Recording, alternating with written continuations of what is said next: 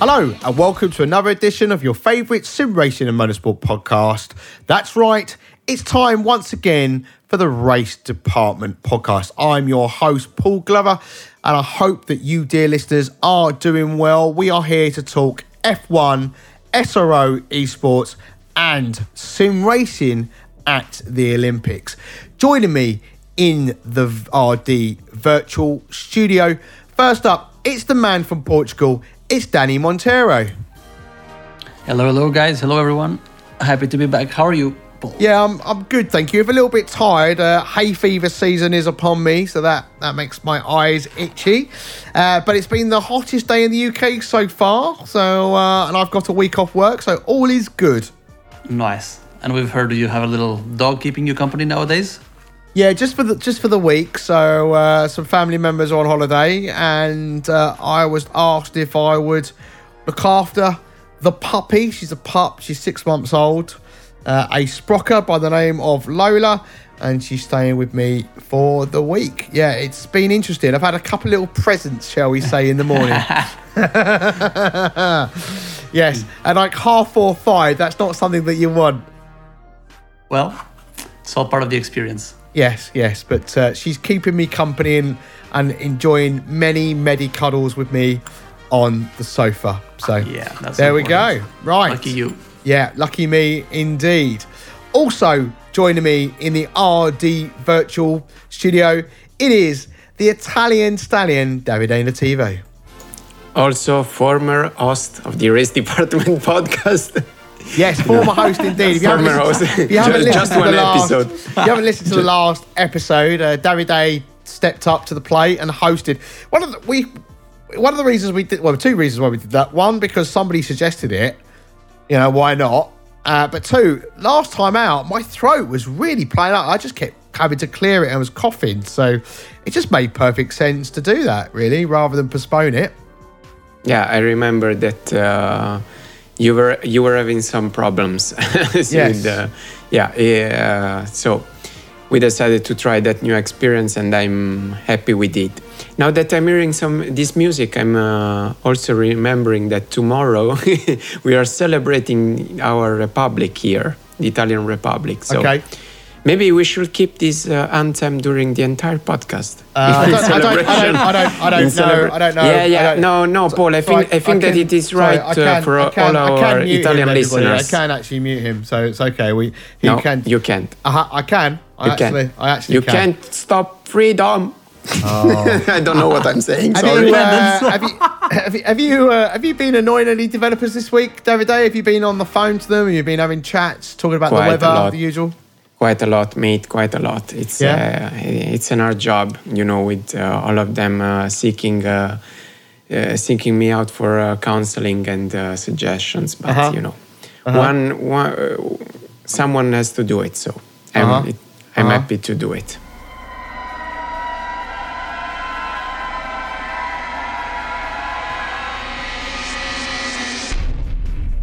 Brilliant, that showed up. Okay, let's crack on then with this episode. Just so you know, it's the June the 1st. So when David's Day is talking about holidays in Italy, we just had the hottest day in the UK. So June the 1st, 2021. If you're listening in the future, 2025 or even later, hello from 2021. Hope you're well. Or if you're listening in the past. Why would you be listening in the past? Back to the future stuff. Okay. I'm sorry about Davide. I think he's been smoking something. Right, okay. So we're going to talk F1 this week, SRO esports and sim racing at the Olympics. Let's crack on.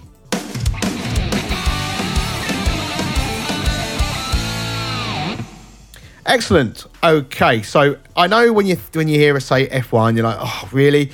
And you can skip this as chapters. It's absolutely fine. It's not a problem. We won't be offended because, let's be honest, we won't know. But Davide, as a big Ferrari fan, let's start with Ferrari. Carlos Sainz moved to the team for this season. He's definitely bringing something fresh to the team. After the engine fiasco that's been the last season or two, how are you feeling so far? Actually, how are you feeling about the Formula One season so far? But how are you feeling about Ferrari season so far? I think that Ferrari is having a very solid season so far. Pretty surprising given where we were last year.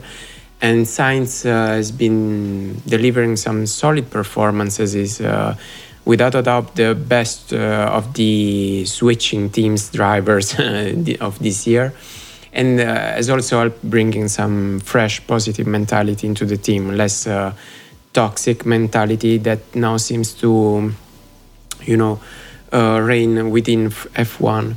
And it's an interesting season because finally we're seeing some real competitor to Lewis Hamilton, because during last seasons Bottas was never a real challenge to him, and Vettel also did not have the psychological strength or persistence to stay up with Lewis. Well, Verstappen is basically a machine; nothing shakes him. So, with a proper car in his hands, he can be a real menace to Hamilton, to the Mercedes. And I think that they are scared, given we're going to touch it later, the flexible wings gate.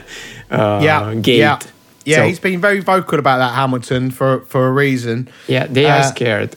Yeah, I think they are. But I think overall, though, Mercedes have the better team package, so to speak. I know that in the Monaco, which was the previous round, there was a hiccup with Bottas's wheel nut. Toto Wolff came out and said, look, it's due to Bottas not parking the car correctly in the pit box. But up until then, their strategy has been better. There was recently Lewis Hamilton posted a video from a clip from F1 TV, and it shows all the team talking about the strategy for him to pit and making a particular call. And when you look at Red Bull, whilst their pit stops fundamentally are very quick, the stop and go element of it, lots of time 2.2 seconds, and then you look at Mercedes and they're 2.5, 2.8 seconds, which is a big difference in Formula One. The overall package, I think, is better, and generally Bottas is the rear guard to Hamilton as well, and seems to be on the pace. And when you look at Sergio Perez, he isn't quite there. And if you could argue, he isn't really doing much better than the likes of Alex Albon last season as well. And that's Sergio Perez. That's a man who has done some absolutely great drives for Force India and Racing Point over the years. So, isn't a driver who lacks talent at all. Danny, at the front between Hamilton and Max Verstappen, it's good to see, isn't it? Two drivers battling for the championship in separate teams. Yeah, definitely the fact that it's two different teams makes it a bit more spicy, because often it's been one team dominating, whether it was McLaren with Senna and Prost, or Hamilton and Alonso, or Mercedes with Hamilton and Rosberg. It's good to see, but it's even better when it's not just two drivers, but two full teams competing against each other. The show is much better in that way. So, well, yeah, because it's not like you've got two, I'm sure when Nico Rosberg and Hamilton were fighting it out, Toto Wolff was sitting between the two drivers and say, look, guys, you've got to play nicely. That's definitely under a bit more control where Bottas is concerned. He seems to be more of a driver that would do as he's told, as where I get the feeling Rosberg wasn't quite like that. But you can't if you want to win, right? Yeah. No, this is it. And but with Hamilton says he doesn't play mind games, where he clearly is, because some of the comments he's making about Max Verstappen recently about having to back out of these moves that Max is making, and they would come together. I think that's part of F1, right? It's like if you've got the balls to make that move and one of you backs out, then that's racing. As far as I'm concerned, mind games often on the track, they will always happen, and no matter what they say or what they might complain after the race or before some races, at the end of the day, they just have to go out and race, and of course be clean. And we both know both of them have had incidents in the past. It's not like nobody's perfect, but still, they have to race and they have to bring everything on the table. So it's all part of the game. Yeah, all those little mind games as well. Davide, going back to Ferrari, their performances this season are definitely an improvement. They're obviously not battling with the likes of Mercedes this season or Red Bull. I think their battles with the likes of McLaren, would you say, at the moment? Yeah, I think that so far we are definitely battling for third in the Constructor Championship. Yeah. Thanks also to the fact that so far we are basically running with two drivers, while McLaren, unfortunately, is running with one because Danny is not having, a very good season so far. So no, but the previous round he outperformed Lando, and everybody thought, oh, here we go, Danny Rick's gonna perform. But before we move on to that, I just wanted to talk about Charles Leclerc because prior to Monaco being, I guess, outperforming the car perhaps, and in Monaco for some reason the Ferrari just seemed particularly strong with Carlos Sainz, heading up the leader table. I think in the final free practice, I think he did. Charles Leclerc obviously on pole position. And again, strategy-wise, for me, Ferrari kind of let themselves down.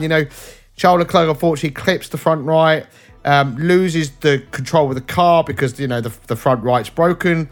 The rear quarter of the car hits the wall, and they have an opportunity to replace the gearbox and take a penalty, which they didn't do, Davide. As a Ferrari fan, that was a real gamble there from Ferrari. And do you think that's because they're desperate to get a win?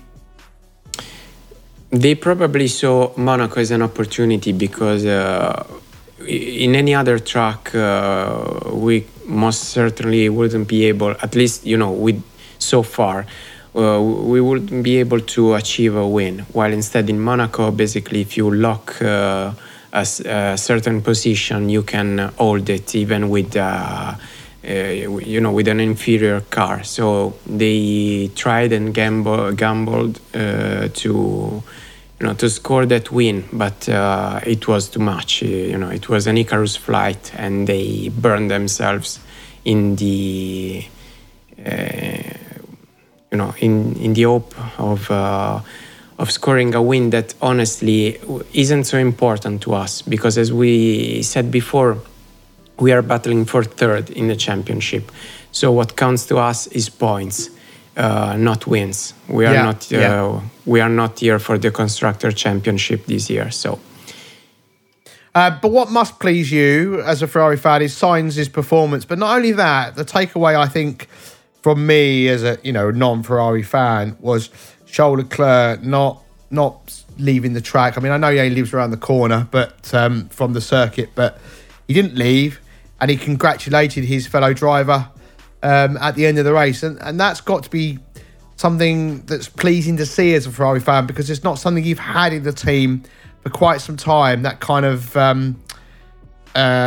team dynamic where they're working together, like you had with Sainz and Lando at McLaren for the two previous seasons. Yeah. Basically, we are seeing F1 teams that have two drivers that barely speak to each other. Take for example Lewis and Valtteri, or even Max and Sergio, or pretty much any other team. You have this facade where they make YouTube videos with challenges, silly challenges and things like that, but they do not talk to each other, which to me is absurd. And I welcome Carlos and his mentality that he brings with him in every team he steps in, because it's a positive mentality, it's a constructive mentality, and it is helpful to the team, to McLaren before and to Ferrari now. And it's better when the two drivers, even if they are competing with one another, they are friends, because it means that they care for, ultimately they care for the team and for the other driver. So if they have a specific problem, or they know that it's best for the other to go, they would do it. They will put themselves aside. while instead with this mentality where they are pitted against each other no matter what, the team basically hinder itself this way. But we live in this time and age where we think that every sport should be like wrestling with these dramatic stories. Otherwise, it's not interesting. I mean, you got Netflix to thank a little bit for that. Danny, do you agree with that opinion from Davide? I think it's an interesting one. From my perspective, I think it worked at McLaren because they were trying to drive the team forward together. If they were in a championship challenging car, do you think Carlos and Lando would have still got on the way they did? Well, we just have to look back not that long ago to Hamilton and Alonso and how that went when McLaren was doing well. And it can really go badly, even if you have the good car, the best team. If you don't manage the people well, it can go badly. So, I don't know. I think Lando and Carlos mostly worked fine because they knew that they're not there to win by themselves, but together the team can achieve more than if they are fighting each other. So, yeah. I think they did well. If they had a competing car for the championship, we'll never know. But I would like to think so, but we'll never know. That's the thing. I think it's possible if they were put into a heated situation, they may have both reacted differently. But I'm guessing if they move forward and they're both fighting for a championship, if Carlos had stayed with McLaren and it was this season and McLaren were fighting for the championship and it was Carlos and Lando fighting away, would that relationship still be the same? It's hard to know, isn't it? Because I think that fight, that kind of level of determination and that selfishness will come out in you when you want to win something sometimes. And I think that you'll some drivers, and I'm not saying that Carlos and Lando would, but I think it's hard to say they won't either, that they wouldn't necessarily winning's what matters, so they'll do whatever it takes. Would you not say that, Danny? I think because they haven't yet been in a position where they can fight for the outright championship. That's why their attitude has been so. Yes. And if you look at Vettel, it was a bit more or less like the opposite, or Max. They started from the get-go with a very good, with a team that had a good car and good chances. And you can see that their attitude, like a young Max and a young Vettel, were always ruthless and always went for the win, and no matter what, multi-21 scenarios or very aggressive driving from Verstappen at a very early point of the career. So it's a matter of circumstance, I think. Yeah. If Lando and Carlos in both their respective teams now, one day have a really competitive car for the championship, we might see their attitudes change. We'll see. We see. It is nice to see them still having fun with each other on the podium at the end of the race and, taking pictures and whatnot. But, it's good to see that bromance continuing. We touched on Seb Vettel very briefly there. Aston Martin's performance this season isn't quite what we were hoping it was going to be, especially from following on from the previous season as Racing Point. The Mercedes gate, shall we call it, where everybody said basically it's Mercedes, and they had the brakes issue. It's easy to forget the stuff that goes on because there's just so much. Davide, Lance has probably outperformed Seb, but Seb did an absolutely fantastic job at Monaco last time out. Yeah, luckily for the team, Sebastian got back on his feet, or on his wheels, we should say, and delivered a solid performance for the team. Aston Martin surely isn't quite a competitive team like it was when it was Racing Point last year. Probably because this is just an evolution of the car from last season, and probably the other teams have done a better job, in not just catching up but also evolving their cars to the point that even Ferrari is ahead of Aston Martin. The things that they brought at Monaco, we hope that they're gonna be able, to change the tides and make the team more competitive, because, a freeway battle for third would be more interesting. Also because, I love Aston Martin. It's a very important brand, and it will be good to see them, delivering more. Yeah, and they came out early in the season and complained about the rule changes to say that it was affecting their car, but unfortunately for them, they've gone for the high rake model, the same as Mercedes, and the likes of Red Bull are a low rake model. Red Bull even are low rake. Even I think I just said Mercedes are low rake, which is incorrect. It's Red Bull, but unfortunately, the rules are always there to slow down the fastest teams, and if you've got the same setup in Mercedes, unfortunately, you are going to have that hit you just a little bit. But they just there's been a lot of whining from them, and I don't want to see that from teams. I just want them to just get their head down and kind of work around it and deal with it, and that's what you need to do. And it's a shame that they're not performing as well as we would like. Danny, we know that Lance Stroll is a shrewd businessman. He doesn't spend money to not get anything from it. Otmar's been at Racing Point and Force India for quite some time. Do you think he'll be feeling the pressure a little bit if they don't start seeing results, especially next season with the rule changes? Well, it always normally goes up to. I mean, it's a business at the end of the day. It's a ruthless business, and Lawrence Stroll knows it, and that's why I think he thrives on it and he likes it. But it's somebody has to be held responsible, and it's not. Although the drivers are the last piece of the puzzle, it's still about managing a team. So he might not.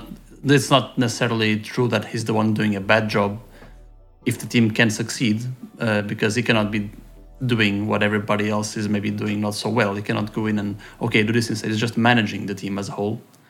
But unfortunately, normally team principals are the first to get the heat. So we'll see. I mean, they did have a better car last year. Yes, this year the rules changed, and what they could bring, carry over or not, or evolve, is in a different scenario than what happened from 2019 to 2020. But still, there's still quite a way to go. So yeah, you're right. They still have chances. Honestly, guys, I think that Stroll Senior has managed to,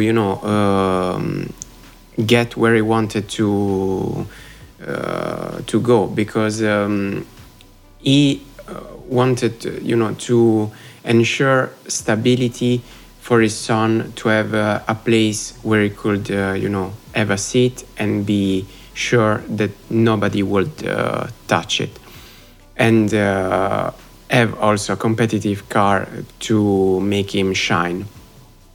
So the first step was, of course, acquiring a team, and that's when, he bought Force India when the opportunity presented itself, and that was the first step in this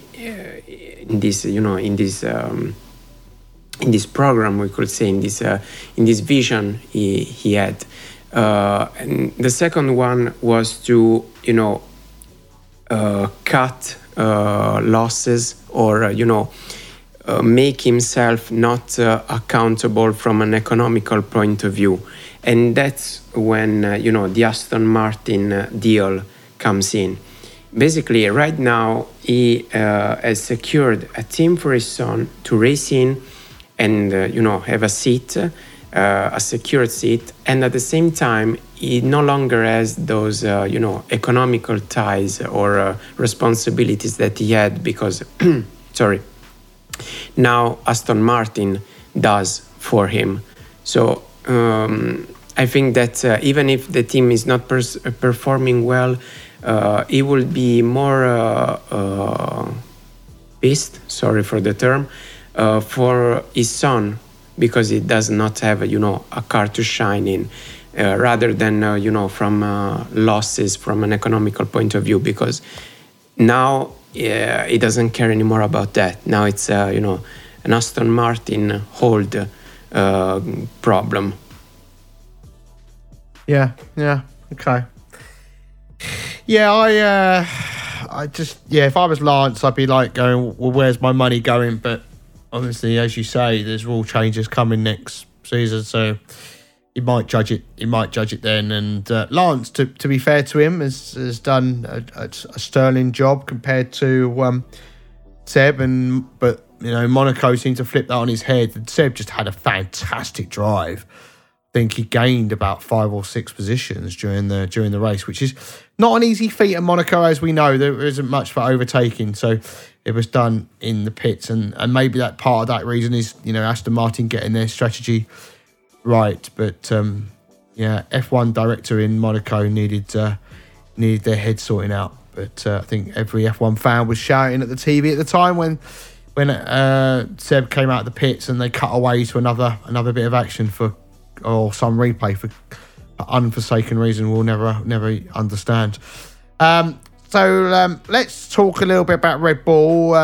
They've been performing well. Sergio Perez is still struggling a little bit, especially in qualified trim. Seems to do a much better performance in the races generally, though has had a few spins and it isn't able to get the best out of the car as of yet. And as we've already touched on, signs of the drivers that has moved to other teams seems to be performing the best in his new team to this point so far.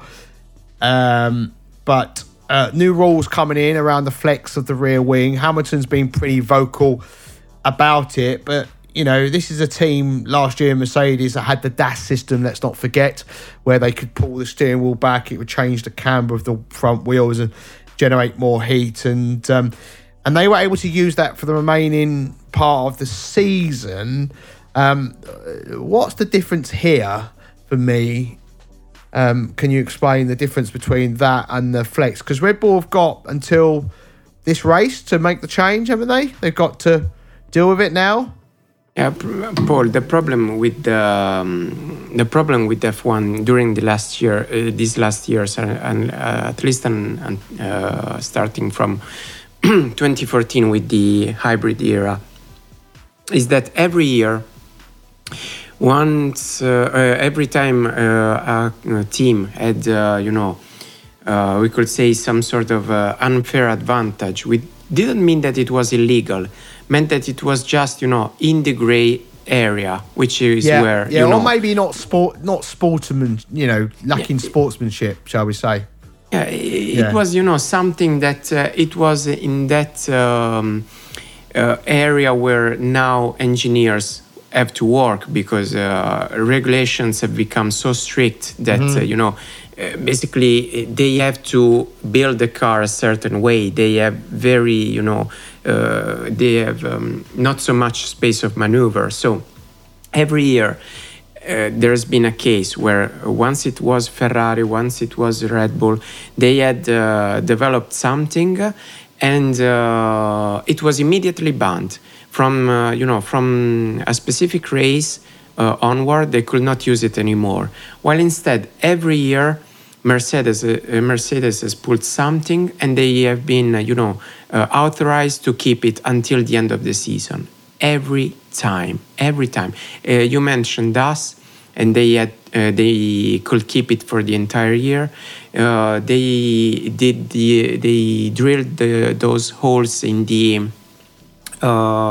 rear wheels the year before because they were overheating the tires and they were burning tires, and so they were struggling. So first of all, Pirelli did a new tire, how do you say it in English, not a new tire mix, compound, sorry, a new compound for them, to be able to put the proper heat in the tires, and then they have been authorized to have holes drilled in the rear wheels so that the tires could be cooled more, could be cooler. So honestly, this is what for some F1 fans like me and others has been the real problem. It's not just Mercedes dominance, but the political dominance. It has been just unfair, because they have been every time been allowed to keep their unfair advantages, or they have been given one, when instead the other team never. They have never been given, a leveling field when they needed, or they have never been able to keep a specific technology they had developed for the car, for the entire season. So again, this year they are complaining about the flexible rear wing of the Red Bull, while instead they're not thinking about their front wing, which is flexible. So for me, it's pure madness. I mean, you're complaining about the flexibility of the rear wing of a competitor, while your front wing is flexing.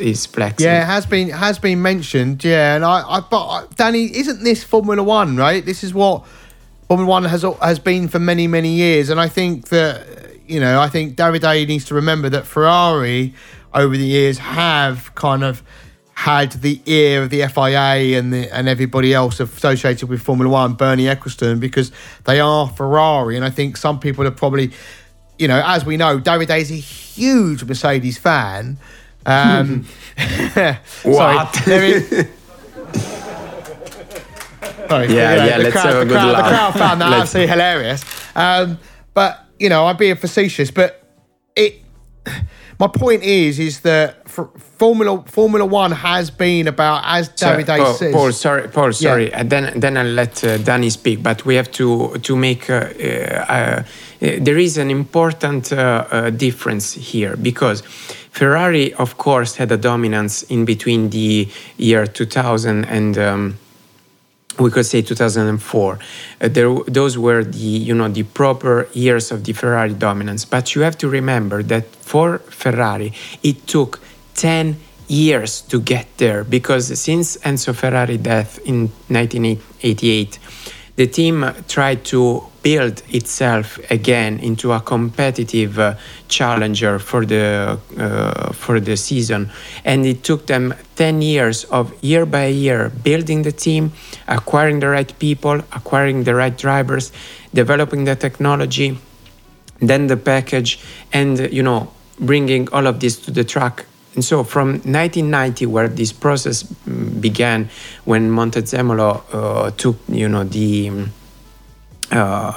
the lead of the Scuderia Ferrari, to 1999 with the first constructor championship, or 2000 with the first drivers and constructor championship. 10 years of hard working, while Mercedes in 2014 bought from the FIA a new regulations, which was the hybrid engines, and there it is, winning cars.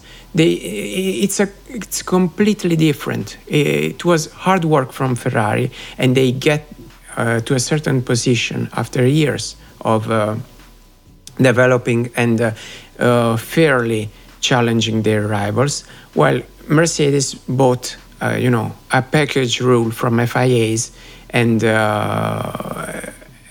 that. So it's completely. Mercedes in 2014 was a thing and was completely another in 2014. And let's not forget that the hybrid engines, for the first 2 years, were very detrimental to the sports, to the sport, because in 2014 the F1 cars were slower than the F2 cars, and that caused quite a stir, because it was something done on a political level rather than on a sporting level.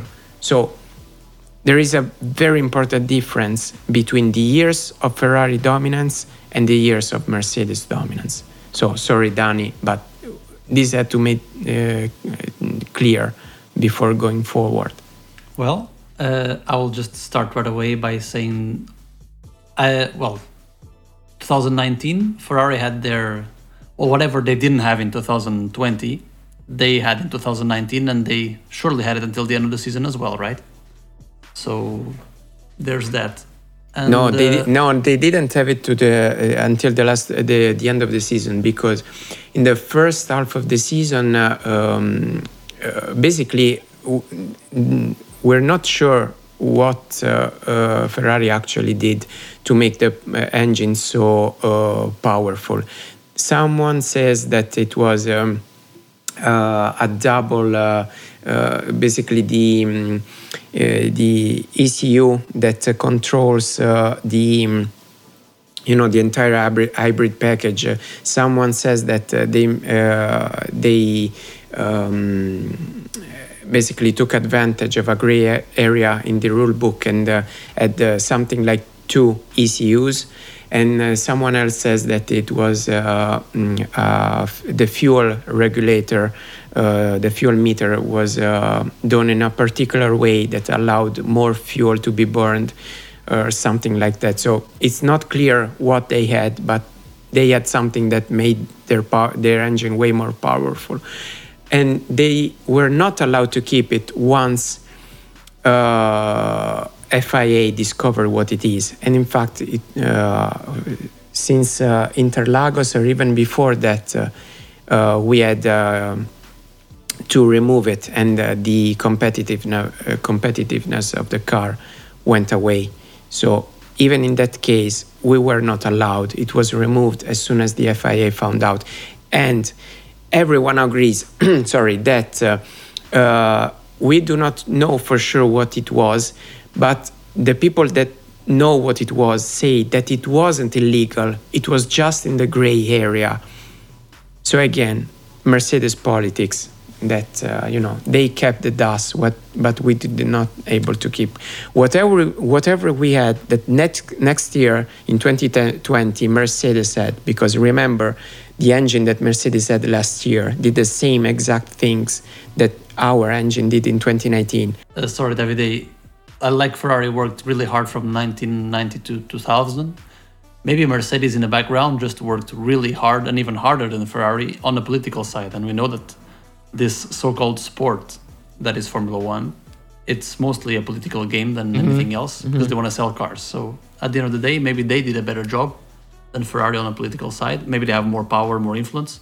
Well, that's life. Some are more powerful than others, and they have to use all the influence they have to try to win. Because at the end of the day, that what matters is winning. So I think it's well earned, because it's like an entertainment business where pretty much everything is allowed in terms of what you can do to win, let's say. So I don't take credit from what Mercedes have done either on or off the track compared to what other teams did or did not do during the same seasons or before. Yeah, you can tell. No offense, David, you can tell that you are a Ferrari fan. And I get that you are passionate about them, but I don't have any allegiance to Mercedes. But unfortunately, as Danny says, Formula One is a political game these days. But I do get your point. I would like to understand the differentiator between DAS, the flex of the wing, and whatever this engine modification that Ferrari were running at the time. Why is there something we've overlooked and not understood as to why the DAS system wasn't prevented from, once it was discovered and understood? Why were they able to run it for the remainder of the season? That's what I would like to understand. Strange. Yeah. And it may be down to the technicalities of the things that are specified in the rule book, and maybe because there isn't something specifically saying you cannot do that, like the DAS. I don't know. It's I'm sure there's because there'll be appendix, won't there? There'll be like rule 1.1, 1.2, whatever there'll be, and it'll just be something minute, and we only see it from, let's be honest, from a high level by what's reported to us in the media and on social media as well, and hearsay and rumors and everything else. So we do have to be careful when forming our opinions. But it would be nice for someone to explain, or do a YouTube video or whatever and say, look, this is why Mercedes were able to, because as an F1 fan, sitting there and only really hearing bits and pieces, it doesn't make any sense. And I can understand why fans of other teams are like, well, hold on a second, that doesn't make any sense. Now, let's be honest, I don't know if not having DAS will have changed the championship. Because if we look at the performance of the Mercedes this season, they're up there, if not the quickest in qualifying at majority of the circuits. But, you know, as where the engine power that you would say was in Ferrari, it was phenomenal. The difference was phenomenal, especially in a straight line. Especially, I think we saw at its best at Spa, didn't we, with the Ferrari just going past the Mercedes like they weren't even there. So, like I say, I'm not sure what the differences are. But, you know, and Red Bull have come out and basically said, you know, Mercedes are complaining about our rear wing and they go, well, yeah, well, you know, but they had DAS last season. But that's tit for tat. Like, this is what happens in Formula One. Somebody will manipulate the rules or whatever for whatever reasons, as David says, fires the grey areas, and then someone will lodge a complaint against that. And there's probably more of that goes on than we are probably aware of. And unfortunately, it is part of the sport. Because as we've seen over the years, the likes of Williams, you know, with the suspension that they had many, many years ago, where the suspension was hydraulics and it would adjust as they found a loophole in the rules. It was banned the following season, but they were able to run it for the whole season. Very similar to DAS. So again, what's the difference there? Why is it? Is it because fundamentally the car is designed like that, and that would be, in order to ban it, would that be too dramatic? I don't know. Honestly, not really sure. But it would be nice to understand. Anyway, I feel like we've kind of gone over that topic for quite some time. So just the last couple of bits on Formula One for me. Lando Norris signs a new multi-deal with McLaren. How are we feeling about that? I think it's deserved. He's delivering, quite a lot, and he's being an asset to the team. He's growing, and he's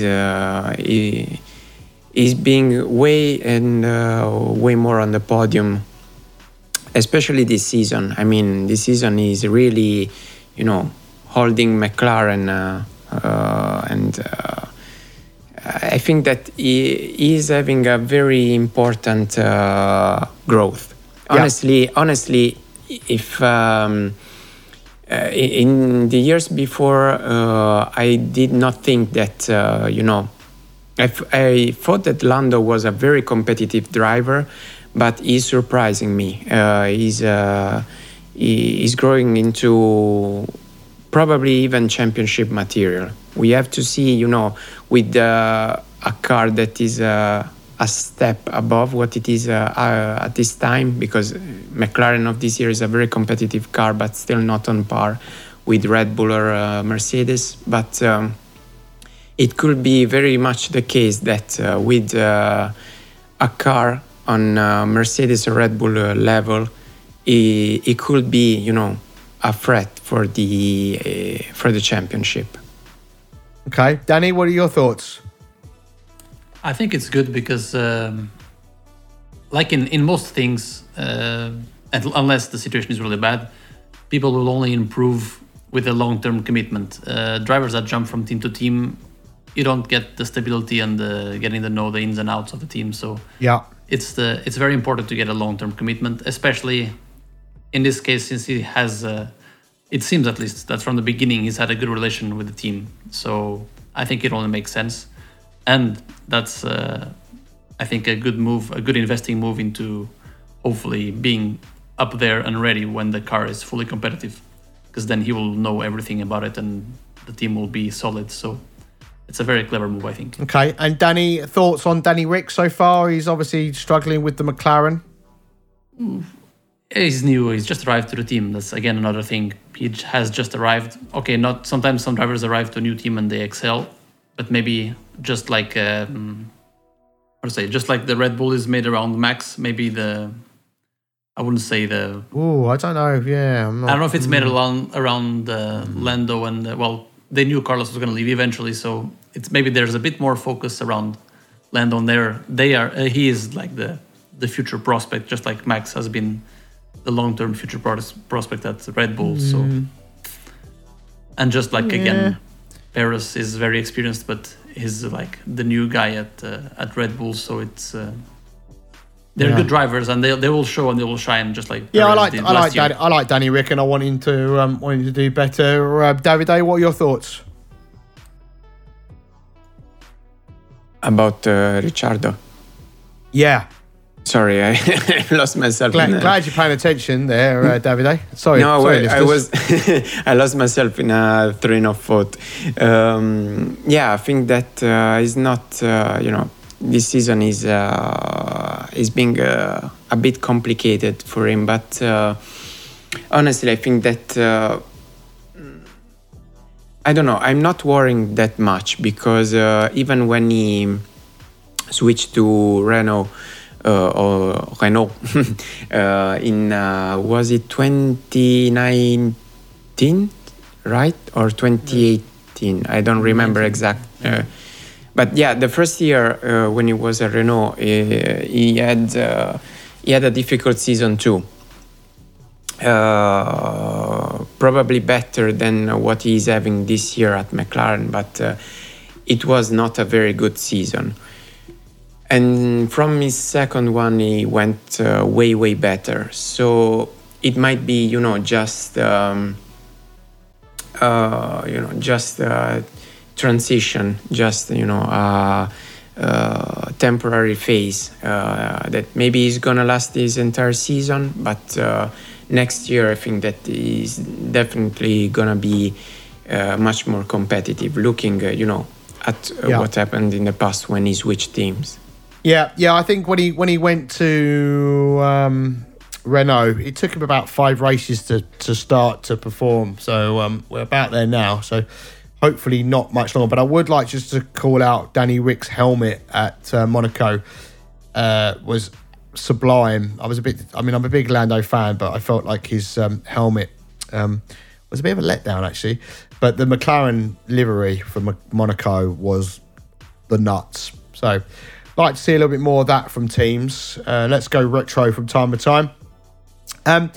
Just a quick question for both of you. Do we think we're going to see more drivers going long term with teams? I mean, Charles at Ferrari, Max at Red Bull, Lewis at Mercedes the last few years, but he's only really, I think, probably short term contracts now as he comes towards the later part of his career. Been able to build a team around a driver, especially when you talk about cost cutting and whatnot. So, like development each season has to be within a certain budget now, and cost cutting, I think that might be a better strategy financially for the teams. What do you think?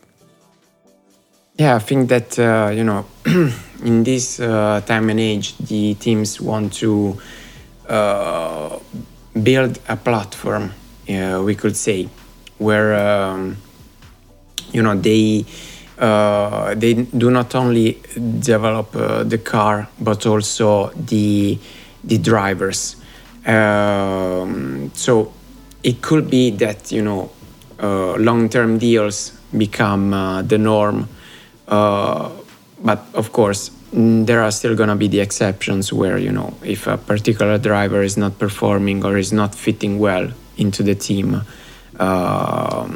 Is going to be replaced or changed with another. But it could be that, the mentality and philosophy is changing in F1 from this point of view. I think it only will be true be more relevant for the top teams and maybe sometimes only just the one driver, because teams like what is called now AlphaTauri and maybe even Alfa Romeo or Haas, they play more like a background or like let's say an inside stepping stone for their respective bigger teams. So those I don't see having a long term. They're more like a warm up team, let's say. I'm with you. I get what you're saying. Yeah. So those will have a quicker turnaround, I think. Turnaround, I don't know, of drivers. Turnover of drivers than the big ones. And the big ones might also, some of them only have one fixed long-term driver. Yeah. I'm not saying both. Yeah, I mean, like I think that may be what we're seeing at McLaren and Ferrari, perhaps. Yeah, time will tell. Yeah, time will tell. It's funny, we haven't even touched on Tsunoda. I mean, had a great first race and since then hasn't really performed. And there was break news today that apparently they're going to move him closer to the Toro Rosso base to try and help him with his performances. So he seems to have lost the initial confidence that he had in the car, and the last couple of races hasn't been there, which is a real shame because he seems like a fiery little character. So something we want on the F1 circuit these days. Right, okay, I think that's enough F1. Let's move on to SRO Esports.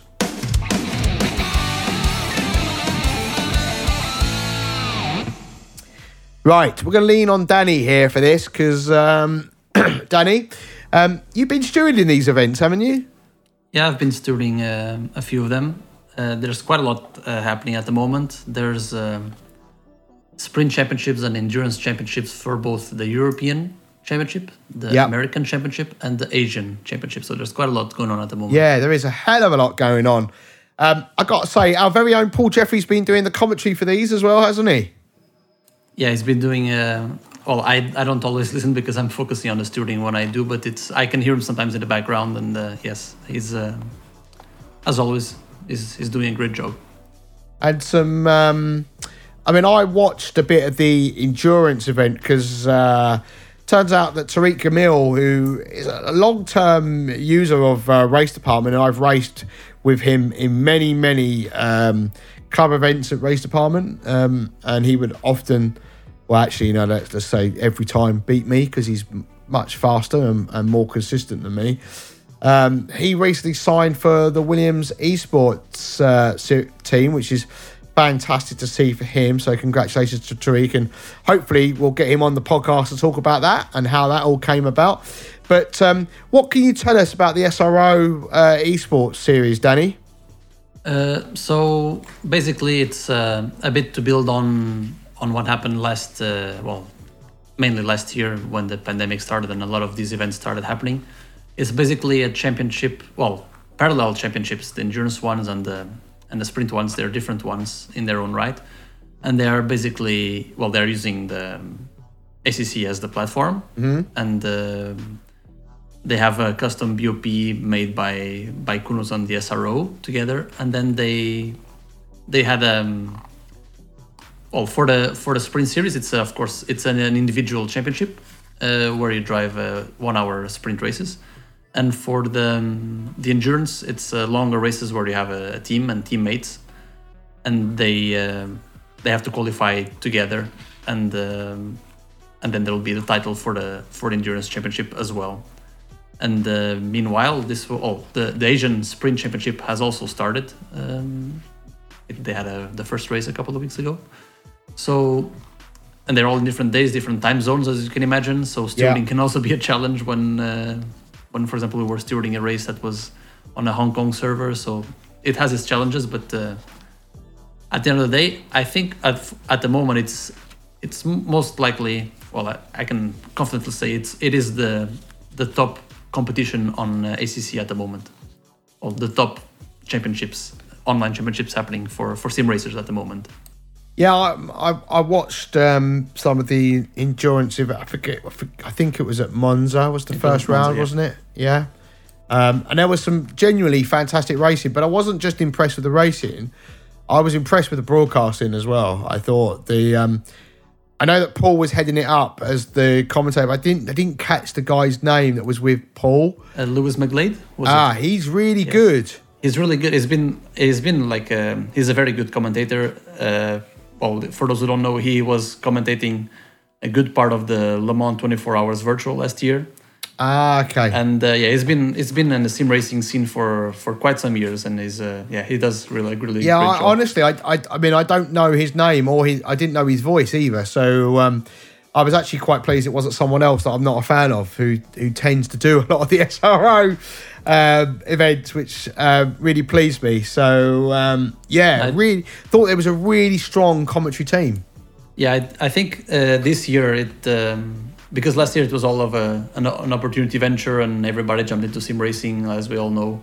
Yeah, I think this year it's a lot more community focused, as in it's Paul Jeffrey continues to be involved, but yeah, Lewis McLean has been involved in sim racing, like I said, for many years, and it's good to see him getting a good a standard role now as a part of the commentating team, as well as other commentators as well. But the broadcasters and the people organizing behind the scenes, like stewards and so on, it's a lot more of it is made by AKA Informatica and other communities that are helping, that have a solid background in sim racing. So it's good to see, and of course the product then becomes more genuine as well, which is for the people that enjoy the sim racing. That's a nice touch. From a stewarding perspective, how has it been? It's been, the good thing about stewarding arguably the best sim racers on ACC at the moment is that they all are so good at what they do, and they know the limits and the boundaries of the game. They know how late or almost at what pixel they can break without touching the car in front and still making the apex, even with the loss of aero downforce with the car ahead. So there aren't that many incidents. I mean, it's not very chaotic. So it's there is workload. There are incidents being reported and so on, but it's still it's doable. We have normally a small team of let's say 4 stewards normally, and the race director, and it's we're looking at the track in different angles. We have some tools. One of which is has been released to the community, and thank you very much, Leonard from ACCSS, who released his we talked about that last episode, so go and have a listen. Previous episode. So we use it as well, which is a great help in case we miss something big. But we mainly focus on the main battles ahead, and we try to keep an overview on the track. It's doable. It's good fun. Talking of Leonard, I was actually talking to him about the tool the other day because I use it quite extensively, and he asked me for opinion on a couple of elements. He's got some nice little changes coming, not just from a stewarding point of view, but from a broadcasting element as well. He's re-enabled the camera options in the app, but he's also working on a couple of little other bits and pieces. And I gave him another idea. He was, I really like that idea. So I'm expecting payment, Leonard, anytime soon. But in all jokes aside, make sure you do check out that app, ACC Race Control. You can search for it on Race Department. It really is a must-have for communities doing Assetto Corsa Competizione events. It's a great add-on for sure. It's really fantastic. And the live timing stuff he's been working on as well in it, which is fantastic. So, very easy to see if the car's on an out lap or if it's an invalidated lap, and it now shows you the time difference between each car and then the time difference from to the leader as well. So, he's just brilliant. Just keeps throwing more at it. So, absolutely fantastic stuff. But the game does do some. I don't know if it's the game or the app that does some weird things. I was stewarding an event on Monday, and I know we're kind of going off on a tangent here, but it missed a couple of car numbers. I'm not sure if that's because the game's not kicking it out or if the app's not picking it up. But you do get to some anomalies from time to time. Easy for me to say. No, I think sometimes if let's say 2 pairs of cars make contact in 2 different parts of the circuit, but at the same time, then sometimes the app might be a bit confused. But apart from that, we haven't really had any major issues. But it's I think it's more of a source problem of the game itself, outputting the feedback to the tracker. But I don't know the details. But it does. Unfortunately, it does happen. So. Okay. But going back to SRO, I got to say, I've been in, I don't have the opportunity necessarily to watch all the races, but what I have seen, I've genuinely really enjoyed the racing. Davide, have you had an opportunity to check any of it out? I must say, unfortunately, not. I'm not being very helpful. Okay, in this that's the end of that specific topic. conversation then, Darren. That's brilliant. Sorry, guys. Thanks for coming. Thanks for coming. Nice to have you Sorry. here. As good as being no. F1, So, yeah. do you know what? Sorry. I'll be honest. I thought that was going to be the response because there's sim racing, as we know, exploded during coronavirus, and we're still kind of in that phase at the moment. Though it's not as explosive. So there's a lot happening right now, and it's very hard to keep your finger on that pulse. But Davide, Danny, even is there something that you would? How would you describe SRO to people that haven't watched it? How would you get them to watch it? How would you sell it to them? First, the easiest way to sell it to them is that it's broadcast live on YouTube on the GT World channel, which is the same channel that broadcasts the real on-track SRO races. So it's easy to find and to follow. The commentators, they are great. Some of them are even commentating also the real races, so they have the knowledge, and you can see it really like crossing over. Like, for example, David Addison, who commentates for both the sim races and the real races, he can easily like translate what is when he's talking about a real race and saying, okay, because the sim drivers, they will not do it like this, and then when he's commentating on a sim race, he can say like, yeah, real drivers would maybe take this approach, but this is so. There's not only a similarity in terms of the game and the tracks, but also a link between the commentating and the whole thing as well is very linked. They are both linked one to the other. What else can I say? The racing is the best you can get on ACC. Basically, there's no other way to put it. It's the best and the fastest racers and the cleanest racers you can find on ACC at the moment.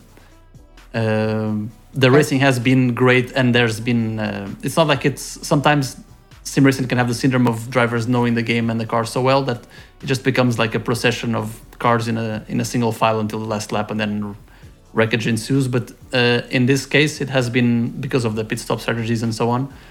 There's been quite a lot of exciting ends of races where cars are on different strategies, especially on the endurance ones, with cars pitting early or taking more care of their tires or fueling a little bit less, and there's more tactics involved. And at the end, there's been even sometimes some drama or some overtakes at the Raidillon in Spa. So it's exciting. It's not only good level, but it's also exciting to watch. Okay, fantastic stuff. Right, okay. Well, that brings the end of that discussion around the SRO esports. Let's move on to sim racing at the Olympics.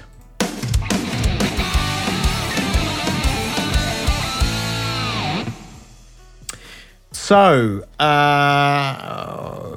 around about May 16th, it was posted on many social media and also including on Race Department that ahead of the 2020 Olympic Games, which, we are in 2021. Of course, the Olympic Games were supposed to take place last week. The Olympic Committee has announced that the inaugural Olympic virtual series. So the article says, last month, the International Olympic Committee, the IOC, confirmed that motorsport would feature alongside 4 other sports in the first ever Olympic virtual series. Known as OVS, the IOC has partnered with the FIA to hold an Olympic licensed championship run exclusively on Gran Turismo Sport. Qualification for next month's World Final began that week and were to close on the 23rd of May. So, and the World Finals for the OVS are scheduled for the 23rd of June. I don't know how I feel about this. Danny, let's start with you on this one. What were your thoughts when this news broke? Well, it's all a point that is lost in the words and their meanings because, okay, Olympics, it's about sport. Is racing in the first place a sport? What defines a sport? Well, it's a motorsport, so I guess so. Yeah, but like another is but chess it's not a sport? It's not a sport like athletics or boxing, where it's all about physicality. You're not relying on on a motor engine. Yes, I No, agree. But I mean, yeah. still on the level of top motorsport athletes and so on, motion and their bodies is still a critical part. They cannot. I mean, it's not like any person can sit on a Formula One car and win. It's the physical aspect of motor racing drivers is quite serious. And to be honest, not to the same level, but to the one of sim races as well. And I wouldn't say, maybe, I don't know, other sports that have made it to the Olympics, other esports, I mean, maybe I wouldn't qualify them as sport in terms of the physicality of them, but sim racing could come to that level, because I'm almost sure that somebody that takes care of their physical shape and fitness will do better, obviously, in sim racing. But for it to be an Olympic sport,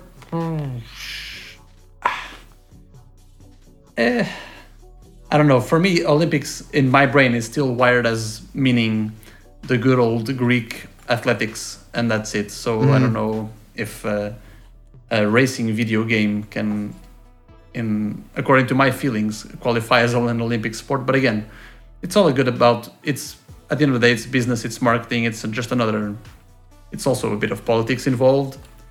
So from that aspect, it makes sense. But I can understand that this can be a bit of a divisive topic.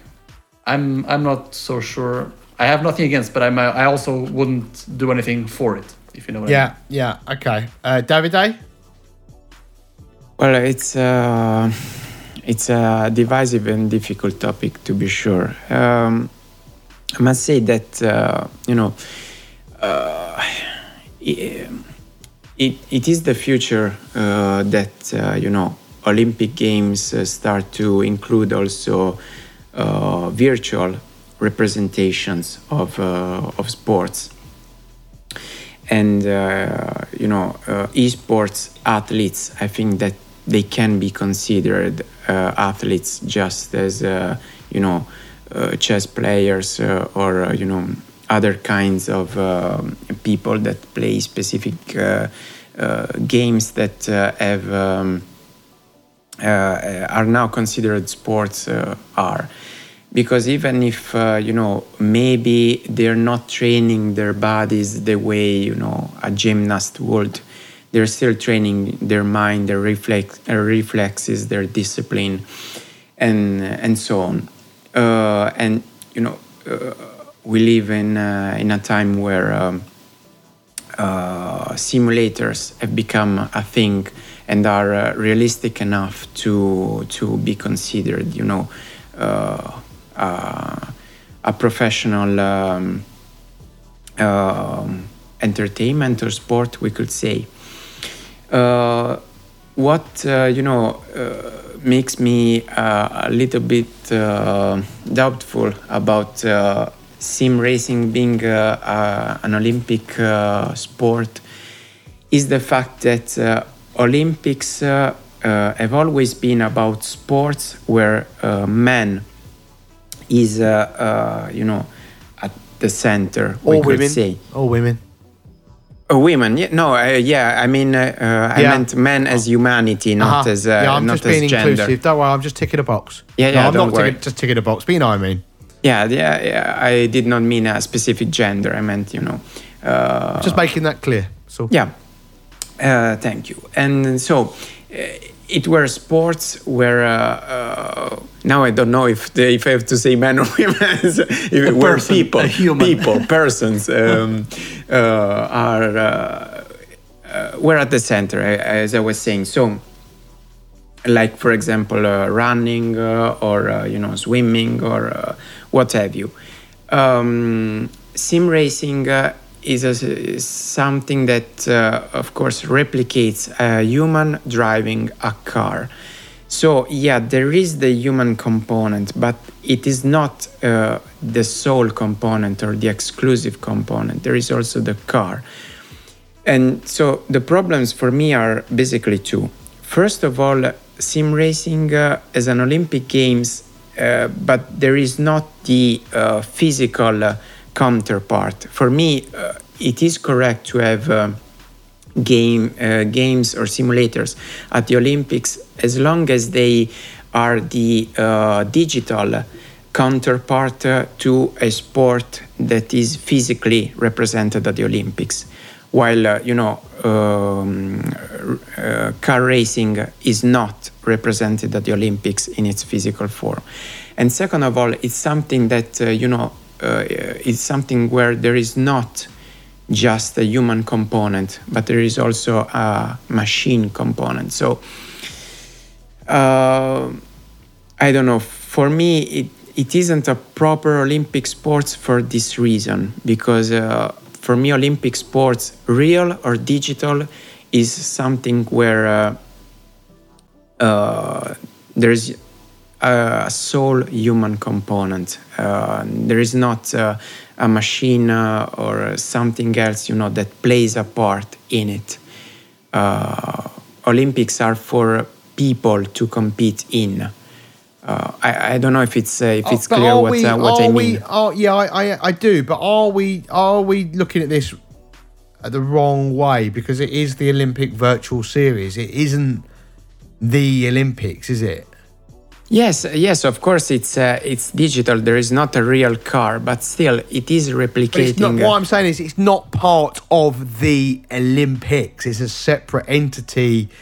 These are Olympic virtual series. It's not. Oh yeah. Sorry, Yeah, I get now what you mean. Yeah. Yes, but still, they carry the name Olympics. Yeah, no, I get it. So Yeah, no, you're right. They are representing still, the. Yeah, the IOC are involved. Yeah, completely agree.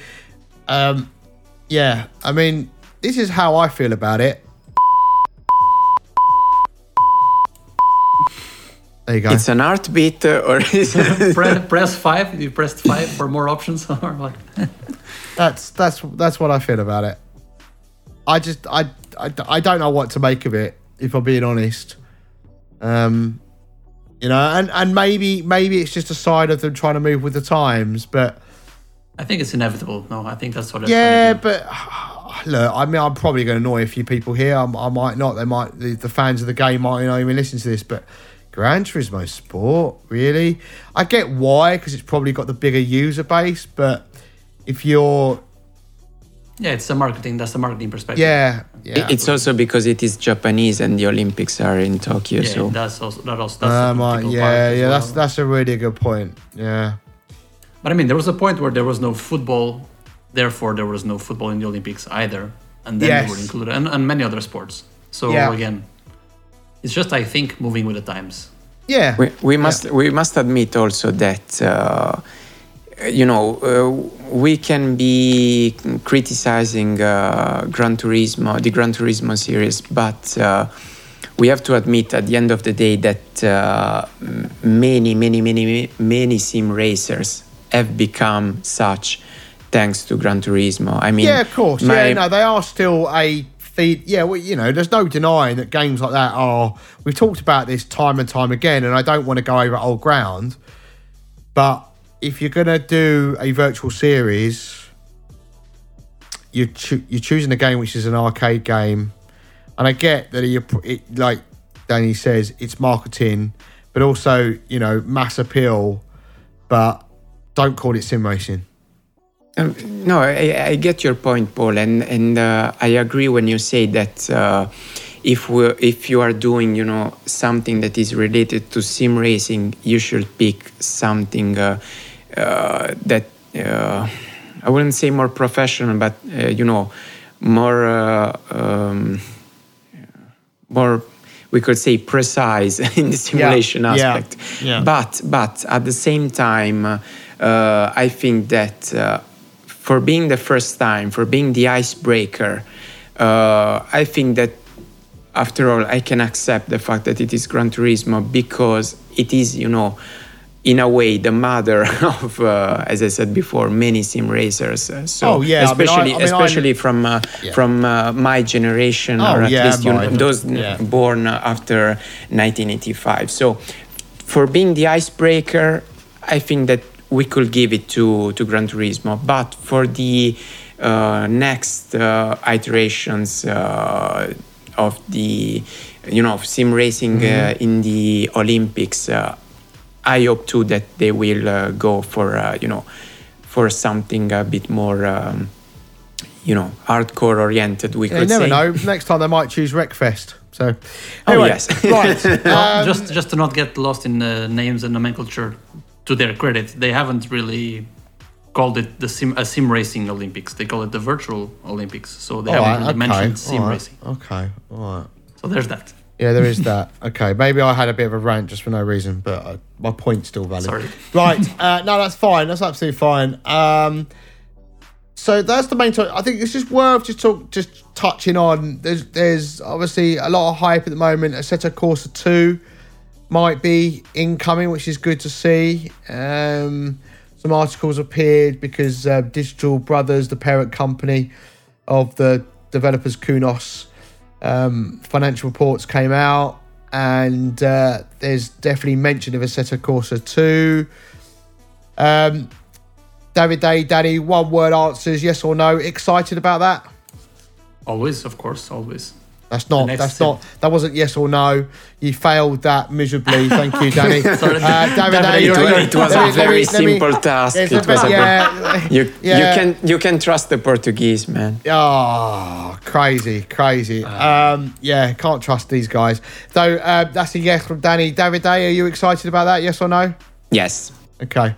Congrats, David. See how it's done, Danny? Yeah, see, I mean, it's not hard, is it, really? Next question for you would be, do you think they will make it moddable? Danny, yes or no? Yes. David Day? Sorry to disappoint you, but I'll have to go with I don't know. Okay. Well, that's what everybody wants, right? Everybody wants what we've got now, but I'm guessing with the physics engine from ACC, but the challenge is that physics engine's been developed for GT3 cars, so will that work? Time will tell, but it looks like it's coming at some point, as well as a mobile game, but obviously we're not expecting that to be anything like a PC game, but you never know, could shock us. Big AMS2 update incoming has been delayed, so that's got the USA expansion packs featuring Daytona, Long Beach and Laguna Seca, and 3 new GT cars, including which are the BMW M8, Corvette C8R and the Porsche 911 RSR, as well as some beautiful dynamics they've added to the game for the look, some physics updates, some audio changes, some AI changes, championships you can create your own, as well as some other bits and pieces incoming, and people seem very excited about that. Guys, AMS2, have either of you played much of it?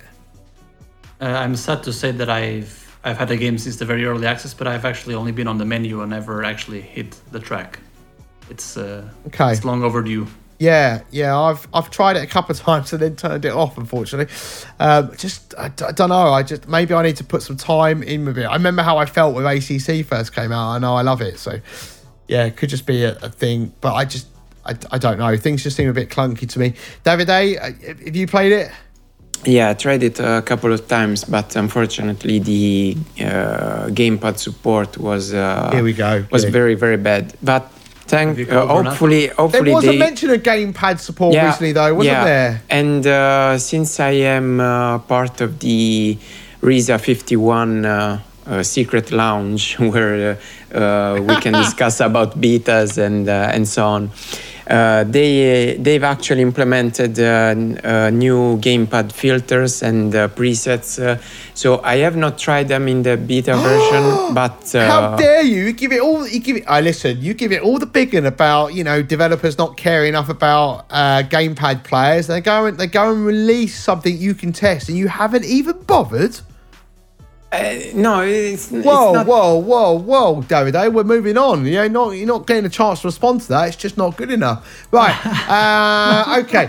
Come on, you have to give me a chance to respond. No. We're moving on. Race room development also incoming, guys. Some big changes around force feedback is what you're telling me, because I've got no idea, because it's completely missed me by. So I'm relying on one of you to talk about it. Tumbleweed sounds. I'm sorry, I haven't played Race Room in a long time. I hope it's good development, but I have no knowledge about it. There we go. Brilliant. Anyway, there are some changes coming to Race Room. There we go. That's about as much as detail as we can give you. No, it also says there's some new force feedback changes coming. There's also new replay interface. So I know that Chris Hay has released a video about this. You can do keyframes and things like that. So you can get really smart with the replay features. So you can make the camera move and follow the car and track and bits and pieces. So I know that check out his YouTube video. He talks about that. They've also, would you believe, adding sparks to underneath the cars. Sounds a little bit like Formula One. And also some changes around the smoke and dirt puffs they refer to. So coming from the tyres when they're spinning up. Also, they're going to be supporting the new F1 Thrustmaster wheel with the screen on that as well. Some physics stuff, some ranked multipliers, and some new content such as the Opel Astra TCR. So incoming. So yeah, some great stuff coming in there as well. So some huge developments for AMS2 and Race Room. And there's probably some other game we've completely missed. But there we are. We are running out of time. One last thing. It's definitely worth mentioning that Helio Castroneves won the Helio Indy 500. Castroneves. Yeah. See, I'm terrible. Isn't he 47? Is it 47? Is he 47? I believe He's so. been there for a while, yes. Yeah, he's 46. Sorry. Yeah, I was close. Yeah, fantastic. Do you think we'll ever see a driver of that age in Formula One? I can't see it. It just isn't going to be possible. Is it a completely different kind of sport, right? I think that it is more of a matter of a different mentality because, Indy cars still are, a prototype Formula car. They're very fast, very, difficult to drive. But in the United States, there is a different mentality where, it's... nobody is surprised if a 50 years old or even more than that gets behind the wheel of a prototype. While instead here in Europe, it's always been the case where when someone is 40 years old, he's relegated to some other categories of the motorsport and my time's nearly up, doing this podcast, I think, isn't it? Like I'm getting to that point where you're going to try to go to the US. Finding a new pup to take my place, aren't you? But yeah, I think I do enjoy watching Indy. I mean, Indy 500. I'll be honest, I never really got into that, but I am starting to enjoy IndyCar. The road races a bit more the last couple of years. So. Kind of used to watch it, stopped watching it, and it's become more accessible in the UK of late. So I do try to watch it. So yeah, congratulations, great to see at the age of 46, and fantastic stuff. So it's good to see the crowds back there as well. Just a few things to talk about. Last episode, we do talk about the Fanatec new hardware, and since we released that podcast, one of our very own members of the team, Steve, he's done a review of the new Fanatec CSL Universal Hub. So go and give that a read at racedepartment.com.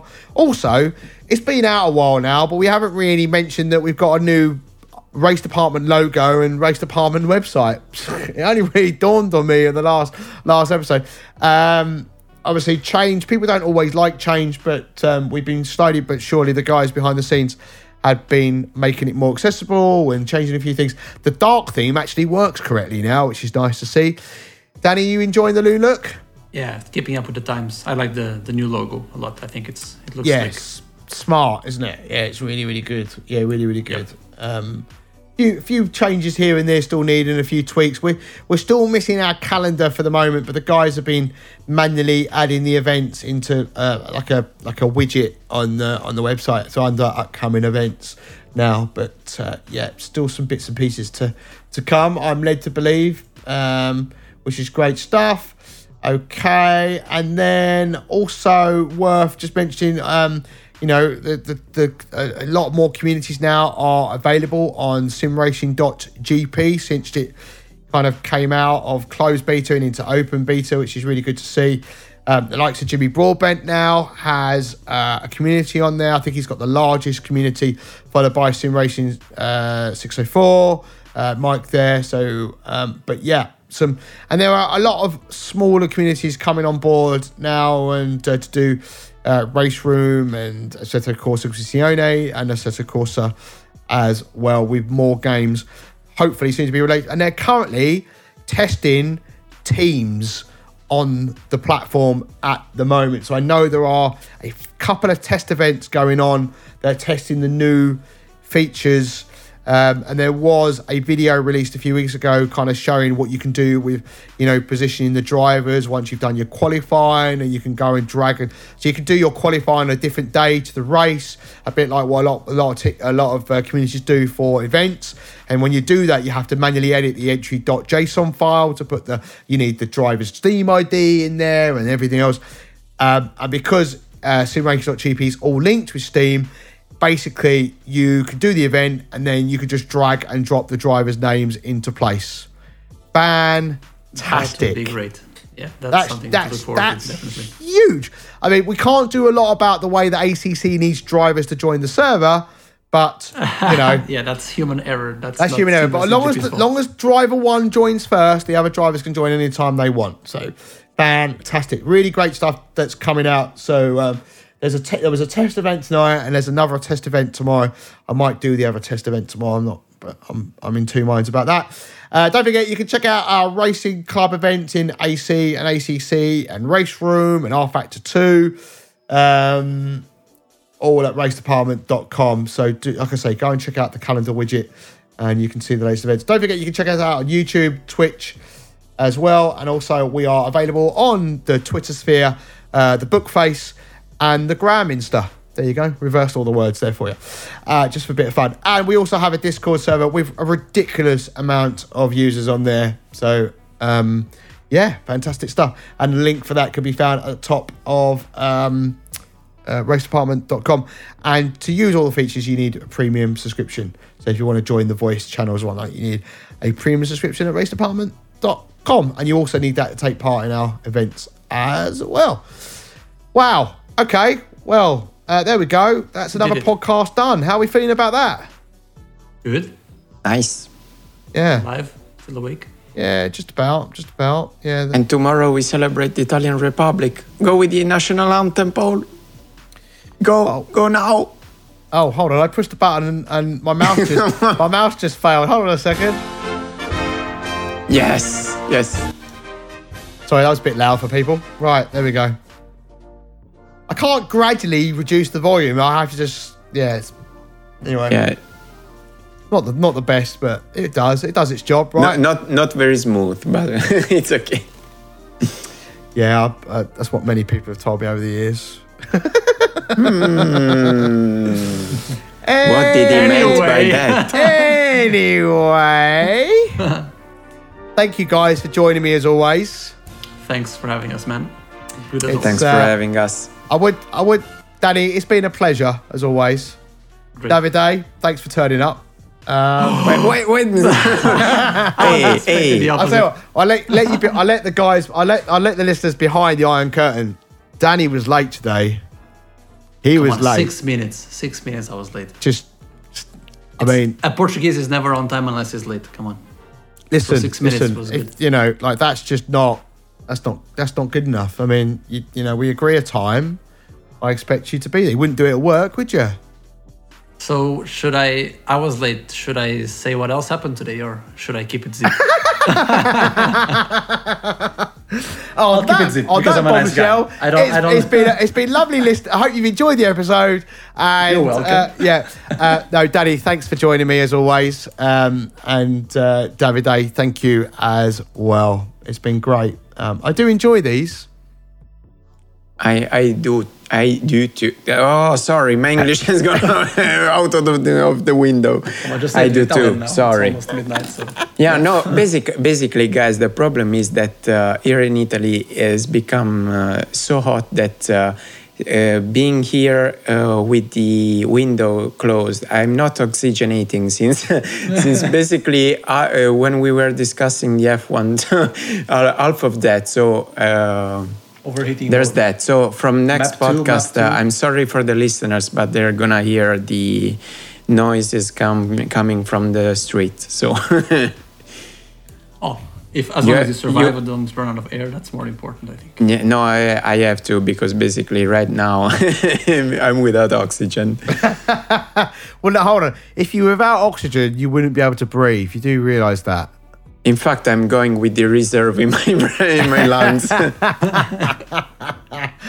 Right. Any outgoing remarks, Danny? No, let's meet again soon and do another one. Okay. That's what she said.